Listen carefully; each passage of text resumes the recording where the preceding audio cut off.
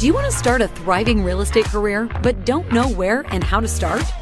Do you want to become a successful realtor or investor but lack the required knowledge and skills? Gear yourself up with the best and actionable advice here on the Real Estate Rundown. Tune in as Shannon Robnett talks with industry veterans about all kinds of asset classes, market trends, challenges, management techniques, and success stories.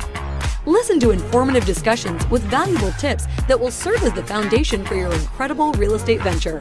Now, here's your host, Shannon Robnett.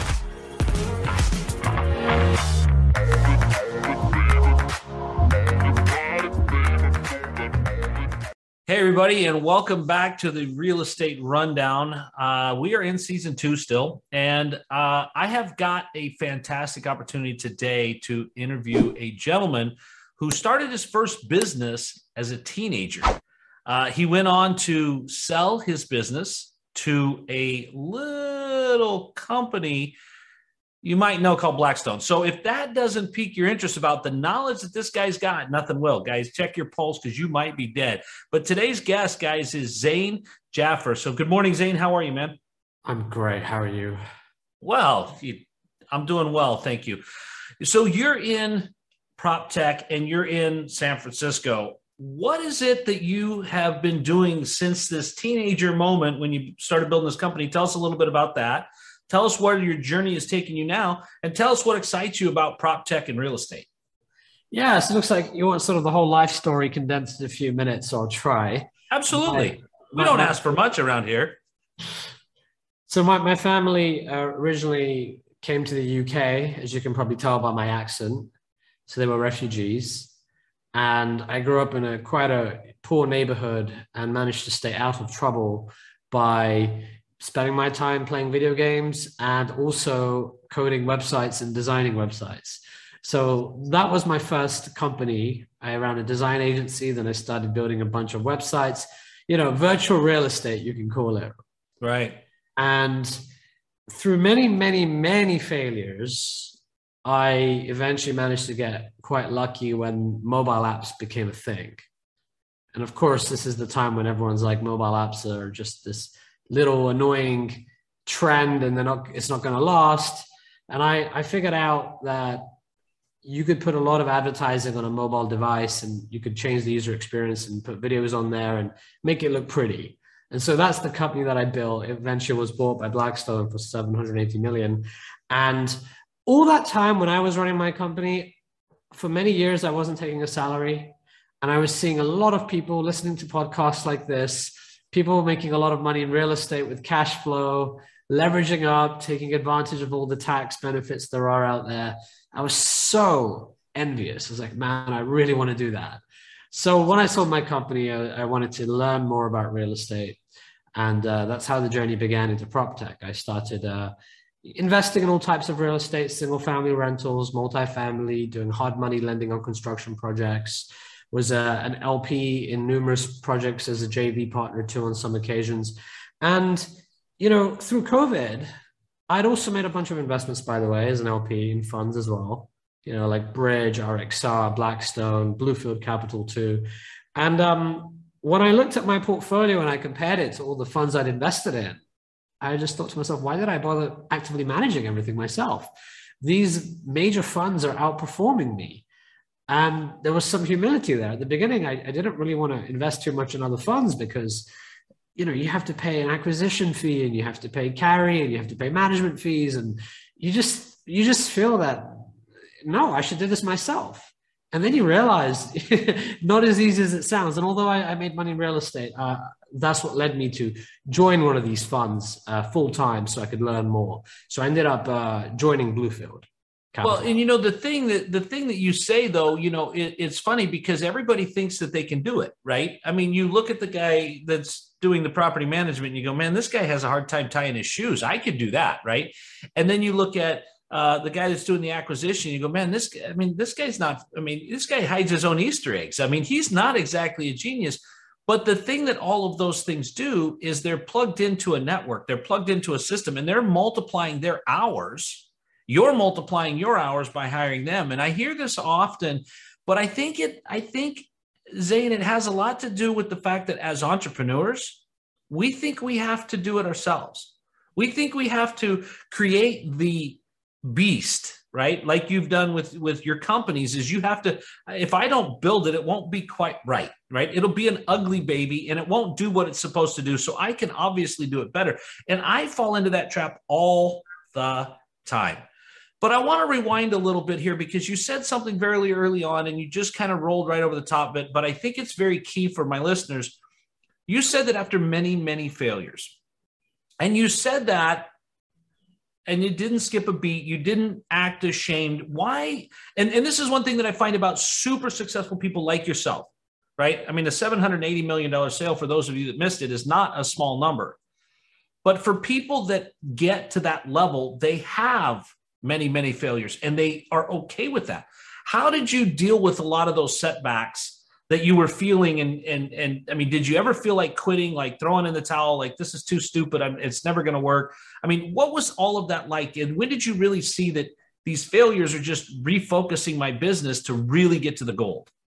Now, only now can I look at it in hindsight and realize the dots connect. I'm sorry, there's no like superpower here where I can say, as I went through the journey, it was all cool. I embraced failure and, things were great. No, it was schizophrenic, man. I mean, One day you think you're going to be king of the world, and next day, you're going to go bankrupt and you're going to have to get a normal job. So no, it was very hard. I took things way too personally. And each failure really hurts your ego. And you're more determined to make it work next. And then you make a new set of mistakes. And then eventually you feel like you're making up for lost time. After I felt like a decade of just constantly trying startups and failing at them, or not really generating what I wanted to generate, suddenly you hit it big, and then you're not dwelling on the success. You're hungry. You're like, man, I know it's going well now, but I've seen how this can end. And you're sort of waiting for the cliff. You're like, okay, the last thing I did, it didn't end as well, right? So I'm at a new scale now. Now what can happen? The bigger you are, the bigger you fall. But no, I got quite lucky with timing, At least 50% of it was luck. And now after, an exit and, having a good real estate portfolio with cash flow, I can sit here and humbly say, oh yeah, after many, many failures, but going through that, no way, it kills you. Well, and thank you for your honesty, because, all of us are looking for that, and I remember when I was a kid, my dad gave me the baseball analogy, right? These guys that are making millions of dollars, they strike out 2/3 of the time, right? Now, obviously, in the business world, you can't afford to strike out 2/3 of the time, right? You wouldn't still be in business. But the reality is it takes that tenacity. And if you don't show up, you're not going to get the opportunity, right? Well, even to build an analogy of 2/3, you know what? You only need to be lucky once or right once to have a life-changing outcome. And I think that's just the way things are. And of course, I came from the tech world. I came from startup land. I know there's a bunch of folks like me going into real estate and losing their shirts, but but the sellers love you guys. The sellers, they love you guys. When they see the 650 or 415 area code, which is the Silicon Valley zip code, prices are up 30-40%. You sort of hear them pause when you say, "Hey, I saw this was I heard you're selling." Yeah, let me just get back to you on the price. Okay, yeah, here's the price. And like they're probably talking to their business partner. Hey, it's from Silicon Valley. Let's try to milk it. Look, you only need to be right once, and that's the nature of how technology works. Real estate's different. You can't just be right once. You have to be right on average most of the time. But in startup land, failure after failure, but you get lucky once. That's that you really hit it big. So what are you looking at? What are you working on now? I mean, you said you're with Bluefin. Bluefield, although Bluefield's quite a cool name, a lot of sharks in real estate, so I appreciate that. So I joined Bluefield Capital because when I looked at their returns, I just couldn't stomach the fact that I'd been working so hard building my own real estate portfolio. I had hundreds of units, and their returns were crushing whatever I was doing. And I thought to myself, okay, let me try to figure out what they have. And I was like, wow, you guys have a lot of relationships with vendors you've worked with for years, decades, actually, through the firm, right? You've got access to capital, not just banks, but also more equity capital to diversify. You just know also how to smell and see a property and know this is an opportunity. So decided to join them and put a lot of money with them. And as I'm buying real estate, and Bluefield, by the way, we own a lot of multifamily apartments, which is our bread and butter. We're also doing some ground up construction of things like townhomes. We're in hotels. We're in senior care homes, industrial facilities, student housing, pretty diversified portfolio throughout the US. That's when I realized, okay, these guys have done so well without really any technology. So let me bring my tech hat in and offer something to the team. And through that, we set up a venture capital fund where we're investing in startups and we're trying to use startups in our portfolio to get an edge. That's sort of our secret sauce. We own a lot of real estate. We realize that we can't all be Blackstone. We can't go out and hire a bunch of engineers. So why don't we just partner with startups and use those startups to help boost our returns? And whilst we're at it, we'll invest in those startups too. So that's sort of what I'm doing now with, I buy real estate and I invest in startups that want to work with my real estate. So that's kind of the cash flow plus the juice philosophy, but the other thing that is that I see is, you're also reaching back. Right? Reaching back to your roots, you're giving people the chance. I mean, how many times did you dance and sing for the venture capital guy trying to get some funding and how, trying to get through your journey? Now you're actually seeing it from the other side and going, wow, I can use that technology. Not only can I help fund you, but I can use that and help perfect you and be a case study for that. Yes, and the fellow VCs who laughed at me, of course, I was a dancing monkey, obviously, right? I mean, you have to do whatever you can, and I probably had 100 no's before I started to get a series of yeses, and then, damn, once those yeses start rolling in, you're the one saying no. You're like, right. I simply can't take any more capital. Suddenly you realize these investors need to deploy their capital, and that's true in every area. But going back to the question or sort of the topic here, I tend to find that very few VCs understand how real estate works. Yes, okay, there's Zillow, there's Airbnb, and there's a few big outliers. But generally speaking, when they see an opportunity in real estate, they'll call up their broker. The broker who they bought a luxury, mansion from, and they'll get the residential broker's perspective on, this mortgage financing product that's being pitched, or, a startup that's doing things in multifamily. So VCs I tend to think that most VCs don't really get real estate unless they focus on real estate. Real estate is kind of hard to get, actually. It's very nuanced, and you can't just come in and make assumptions. So that's I think the advantage that we have. We own real estate, we understand it, and I think other VCs don't really get it as much unless they're prop tech focused. Well, and I think Zillow's just proved that, right? $500 million loss paying too much for houses because they wanted to get in front of it, right? I mean, that sounds like Silicon Valley with too much capital trying it out on the real estate world, right?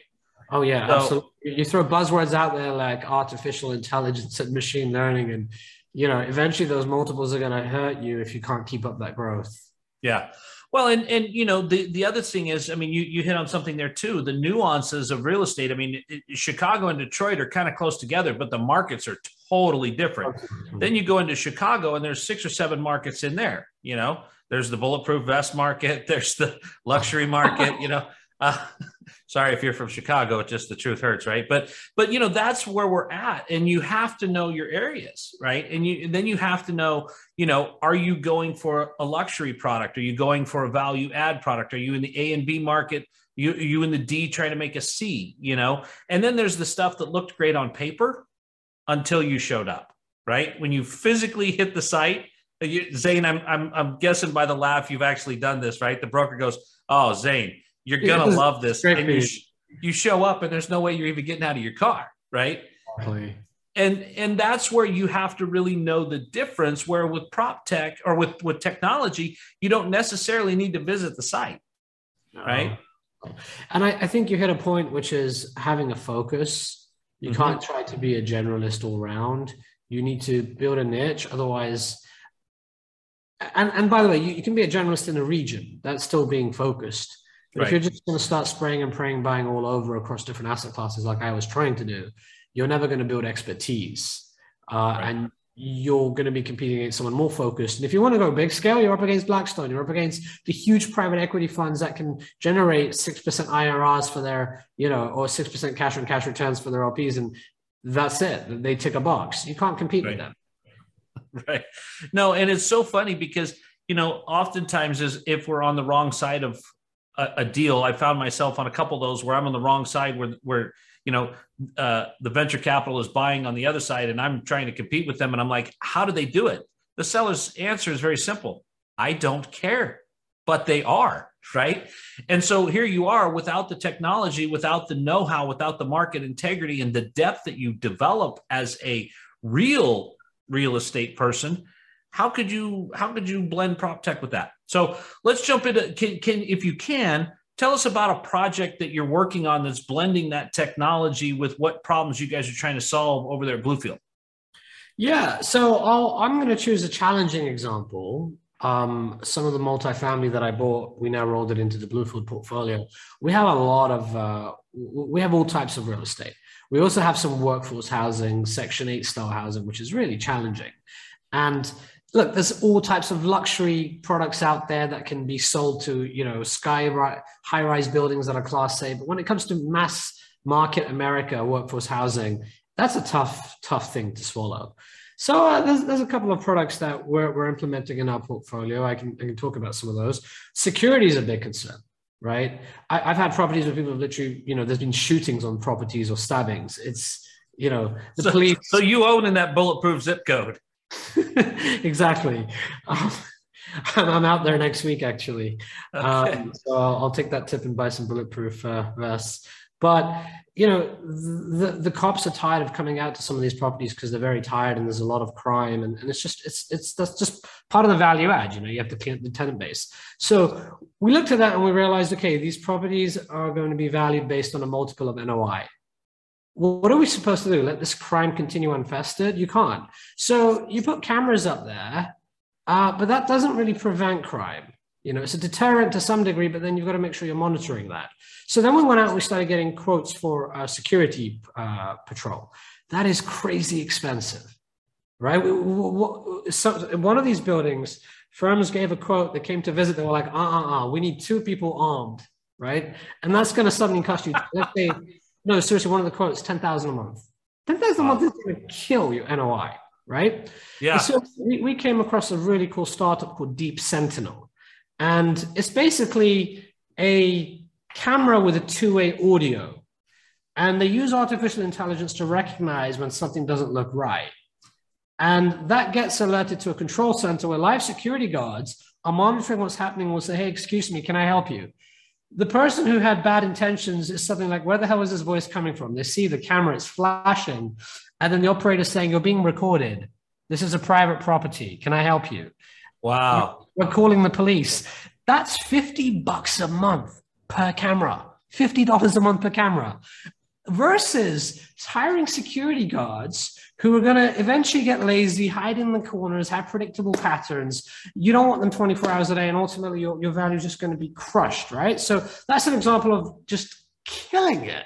If you can suddenly clean up the property and have a bunch of cameras that cost, I think they're like, $400 or $500 each, okay? Yeah. One-off cost, $50 a month, being recorded 24 hours a day with AI, and a live security guard can be a witness to a crime and can call the police for you before something even happens. That to me is like just amazing. So we've implemented that. That's going really well. Another innovation that I think is really good is something we're currently implementing. So your average renter is poor, okay? Yeah. Unlike a lot of people. True statement. Right, $6,300 is the average net worth of an American renter. So when these renters are paying their security deposits, that's a material amount of money locked up. And when you look at this class of people, and there's millions and millions of people taking payday loans, for example, the APRs on payday loans are outrageous. We're talking multi-100% APRs. Right. So what this startup Roost does is it allows the tenant to make their security deposit and then they can borrow the money back. So if they've got $500-600 locked up in a security deposit, they can borrow 1/3 of it back and then just pay a monthly fee, and it's, far lower rate. And they get to build credit as well. So that's allowing our renters to have liquidity when there's an emergency, because these, renters get caught up in the vicious debt cycle. Yeah. And then they're just paying debt all the time. They're getting their credit blown and they have problems, and then they can't make their rent. So I feel, there's startups like that are doing great things. Yeah. And what was the name of that second startup? Was it Roost? Roost, yeah, you can find it at joinroost.com. Started by a wonderful entrepreneur. She lives in the Bay Area. She herself was a renter for many years and grew up in that environment, and really resonated with the problem that there needs to be solutions that everyone can benefit from. So I'm quite passionate about the workforce housing, affordable housing area. You know why? Because it's hard, and people don't want to do it. It's quite easy to run Class A, Class B. And Bluefield is great at that. And, we also have some workforce Class C that we've been doing. And I think we're figuring that out, and technology can really be used there.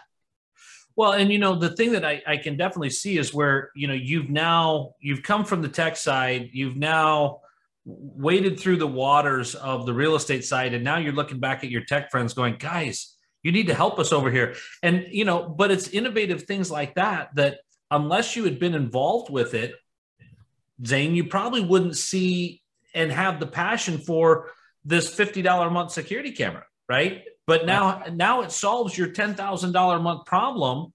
And for Deep Sentinel, having real world examples and having live opportunities to work with people, not just in the prototype mode forever, they're actually out on projects that they can say, hey, these are the NOIs that we've had happen. These are the things that we've done. This is the crime rate in the area about that. And then know that not only is it cleaning up your property, see, and this is the multiple streams of income, right? Not only is it cleaning up your property, but Deep Sentinel is becoming worth more and more as it cleans up your property, as it becomes worth more and more. So you're in a win-win situation, right? I mean, absolutely. And, I would say real estate investors out there, they need to get a piece of like the startup, ecosystem. I feel like it's hard to break into. Startups really want to access portfolios of real estate. If you're a real estate owner or landlord, you've got access. You've got a lot of leverage. You can go to these startups and you can say, hey, give me a discount. I can open up doors for you. I can open up so many doors for you that I can become a major customer. So let me invest in you. And I really believe in diversification. A lot of real estate people have way too much money tied up. Actually, a lot of it's still on paper waiting to be refied out or sold. I appreciate that. But, yes. But 100% real estate, so many people I know, that's not healthy. And look, real estate, I'm putting a lot of my net worth into real estate personally, okay? But you've got to diversify, and having something in your portfolio like a startup that can improve what you currently do and has a chance to 100x, right? You won't get that anywhere else. No. And that's where, we're seeing the world get smaller and smaller and smaller in that space because, now you've got things that are happening that are speeding up. I mean, now you've now solved a labor shortage problem. You've now solved a security issue. And you've now solved a multiple streams of income issue with one tech company, right? Exactly. I mean, now if you can get 100x on each one of those, well, then you can be lucky and good, Zane. I mean, you can continue to repeat this process, right? So when you look at stuff like that, where do you see this going? Are you seeing this as now you've got Bluefield, the prop tech investment company that's growing as fast as Bluefield? I mean, we're seeing that cap rates are being compressed. We're seeing that product is becoming scarce. Are you seeing that maybe there's a lot more blue sky in that area? I think this is what it comes down to. Okay. We've made 100 offers on real estate that have been rejected. And in every situation, we're paranoid. We're thinking, what is it that the other bidders know that we don't know about this property? And I'm a paranoid guy because that's what happens when you run a startup, and also when you have buildings where there's crazy things happening, right? Exactly. So, you know what it really is? I've met personally so many of the competition, and I've asked them, how did you guys win that deal? And honestly, this is all it is. Well, we had to make the numbers pencil out. We had to make a couple of assumptions on the interest rate. We had to assume, that the cap rates would actually continue to compress and the average rent growth would continue to go up. And this is wrong. This is crazy that these assumptions, yes, pencil out on paper, but if the world doesn't work the way that, this is exactly like 2006. This is exactly what everybody was doing in 2006.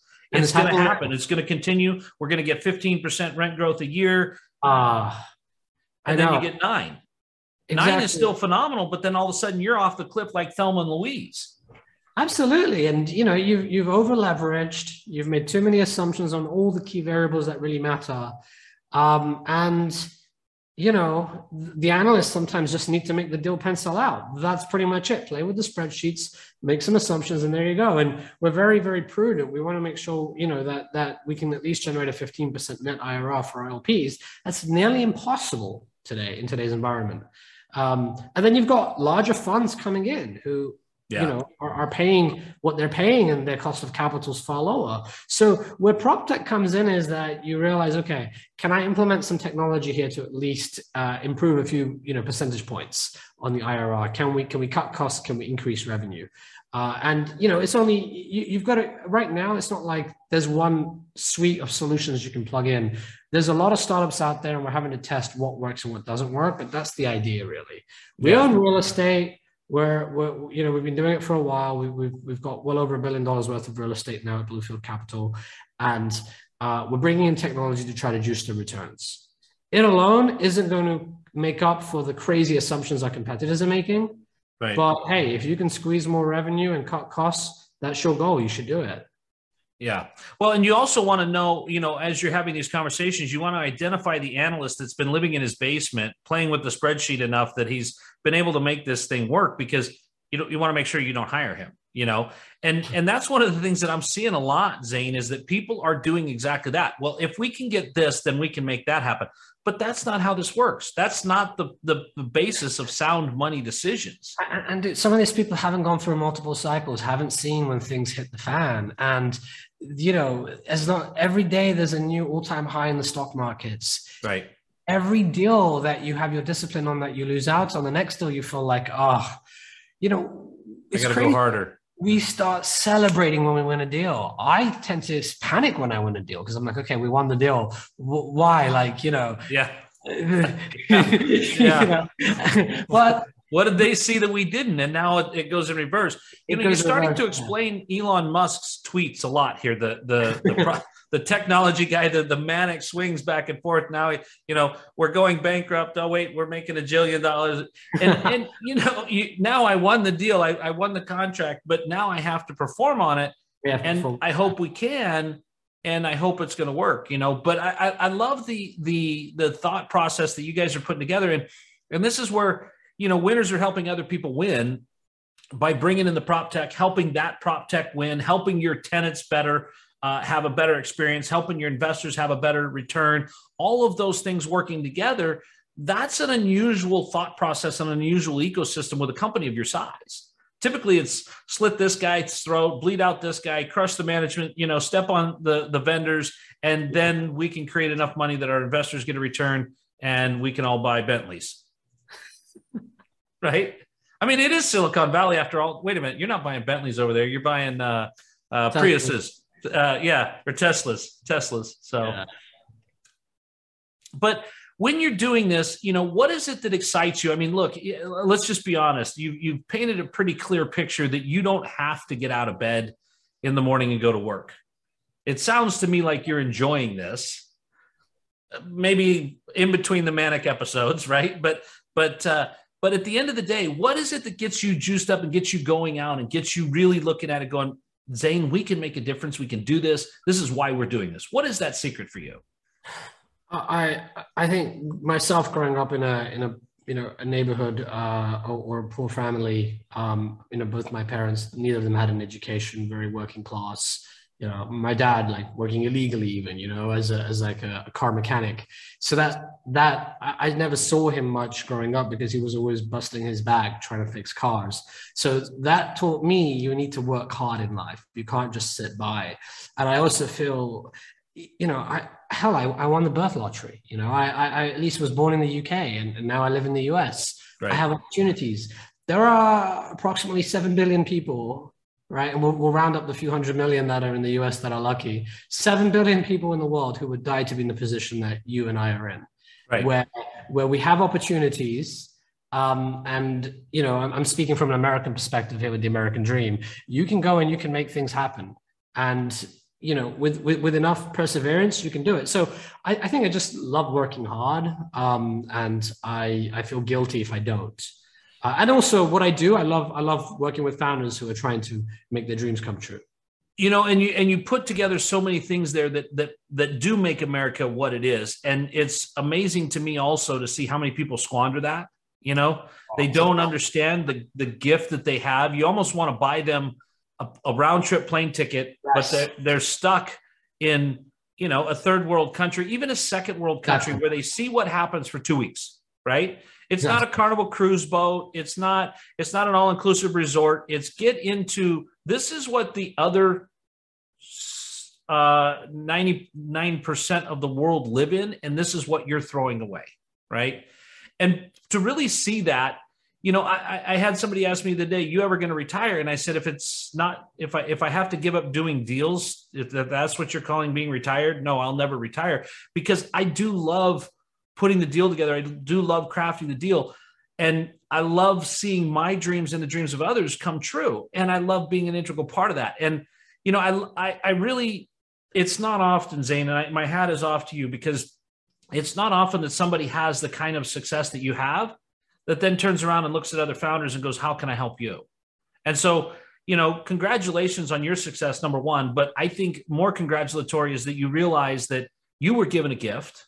And part of what you're returning to others is giving that gift to others, helping others see what they may not see, helping them realize what they may not have realized without an interaction with you, without an opportunity to work with you.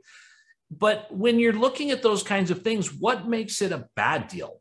I mean, we're talking about the two that work. What is some of the stuff you've seen that you look at it and go, it's not so much what were you thinking, but why this won't work? And I want to answer that question touching both on real estate and startups, because they are so different.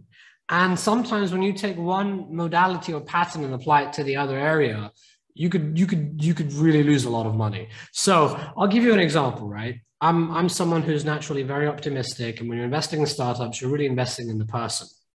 You're investing in their vision and what they want to do. If you take that mentality to real estate and you want to believe in the broker or you want to believe in the seller, you're going to get destroyed. So, this is a personal experience, correct?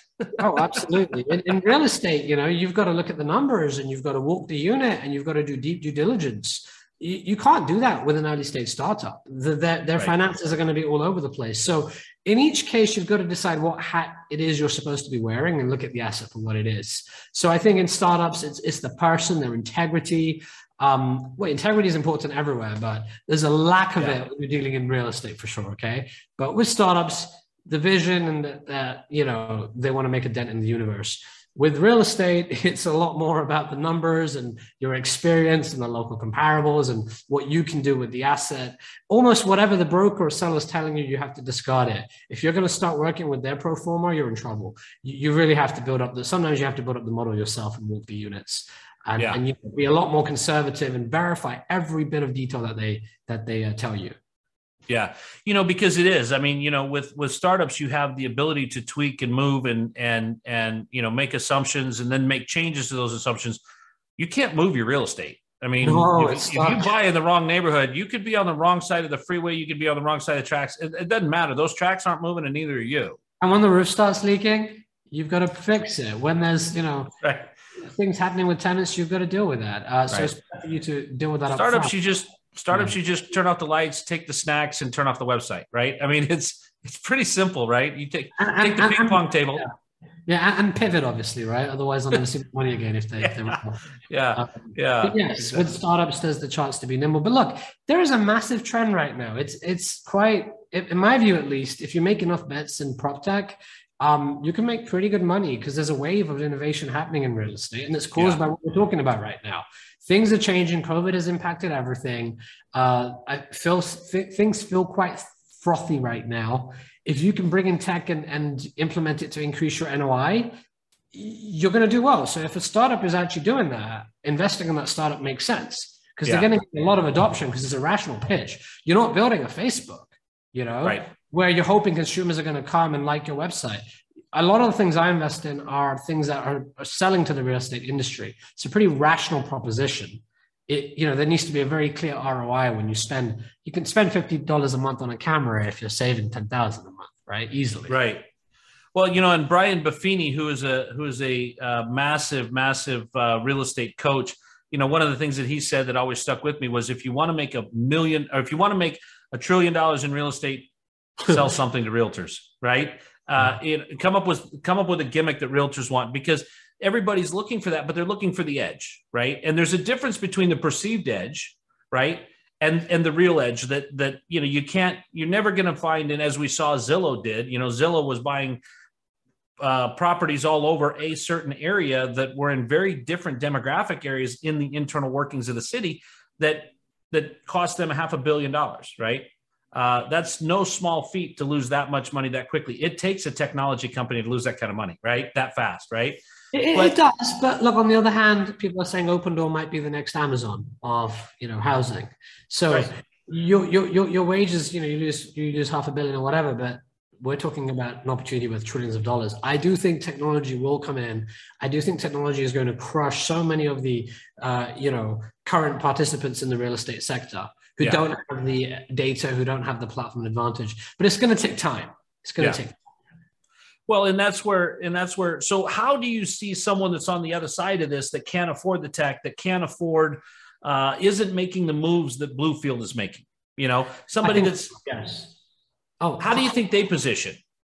100%. I mean, look at every line item on your expenses, and there's probably a prop tech solution out there that can help you minimize it, whether it's your laundry or whether it's your plumbing or your HVAC. There's vendors out there that have innovative solutions, and they're dying to get customers. What I hear you saying, Zane, is that you're going to do a prop tech and real estate trade show, right? That's what it sounded like to me, right? I mean, bring it all together. You're going to say that it's we, both of us will.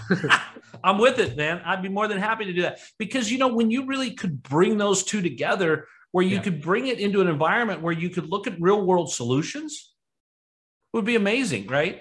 And look, I'll tell you a secret too, okay? When you are building your company, that first client or that first 10, 20 clients mean everything for you. If you can be the real estate landlord who finds a startup and you can make them, you become their customer, they'll stretch above and beyond to make you happy. They'll brainstorm with you. They'll help you figure out, hey, how do we get more money from tenants? How do we make sure you don't pay as much commission? How do we make sure you get more deal flow? So partnering with startups is the answer, I think, for anyone in real estate. I think that's sort of the key message I want to bring is real estate industry, wake up. There's a lot of money you're leaving on the table. And for too long, it's been easy money. The theory has been, don't fix it if it ain't broken. Well, things are broken now. Eventually, I do feel this bubble will burst. Things can't keep going up and up forever. So you need to figure out your fundamentals, and I think tech can help you that. Well, and the other thing is, you're now to the place where, 2015, you could trip over nickels and still make money, right? You could trip over, $25, $35 a month. Now with what people are paying and how competitive the market is, I understand vacancies are low, but you've got to squeeze every $2 out of each unit. And the easiest way to do that is to bring in technology, eliminate the manpower that's involved so that you could then have a better return that allows you to invest in more real estate. It becomes that cycle, but then you're creating a better environment, a better living solution for the majority of the renters out there. Exactly. And, you've got potentially access to a lot of valuable data. You should be doing things with that data. You've got that rent roll. There's a lot of powerful things you can do with that. You can start to model when people are going to leave. You can start to offer them special rates. You don't have to give as many concessions away because every time you give a concession away, that's 1 month's free rent you're giving away. That's a lot ultimately.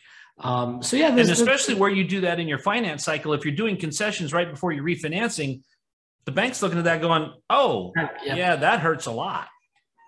Yeah, there's one company, a really cool company called Stake, but not like steak that you eat. STAKE, stake.rent. Really cool. What they do is they give tenants cash back as long as tenants pay their rent on time. So you're giving financial incentives to your tenants to pay their rent on time. And now you can also give financial incentives to do things like change the HVAC filter.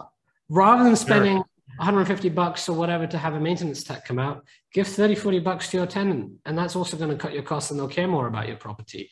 If they live in the property for a year, and you were going to do CapEx anyway, let them choose the fridge they want through the app, or, the new stovetop, or give them something. So technology like that can really make a difference. And I think that's especially as we see, with inflation, people are becoming more and more of a renter society. We're having people stay longer. We're having them, and turnover sucks. Turnover hurts your business, right? If you can get the same juiced returns out of the same tenant without having to move them out, have that 20 days of vacancy, those are phenomenal things for your bottom line. So, gosh, Zane, you have hit us with some amazing information, guys. If you didn't catch this, rewind this. There's a ton of information in here. I'm going to put his phone number in. No, I'm not. I'm kidding. I'll just divert it to yours. So I'm happy. 55512. But, Zane, I really appreciate you being on the show today, guys. If you guys haven't figured out the amount of information that's in this show, go to the doctor, get a CAT scan. You probably don't even have a brain, because there's so much information in what's come out of this. And I just really appreciate you for being on the show with us, Zane. Shannon, thank you for having me. I love the podcast and what you're doing.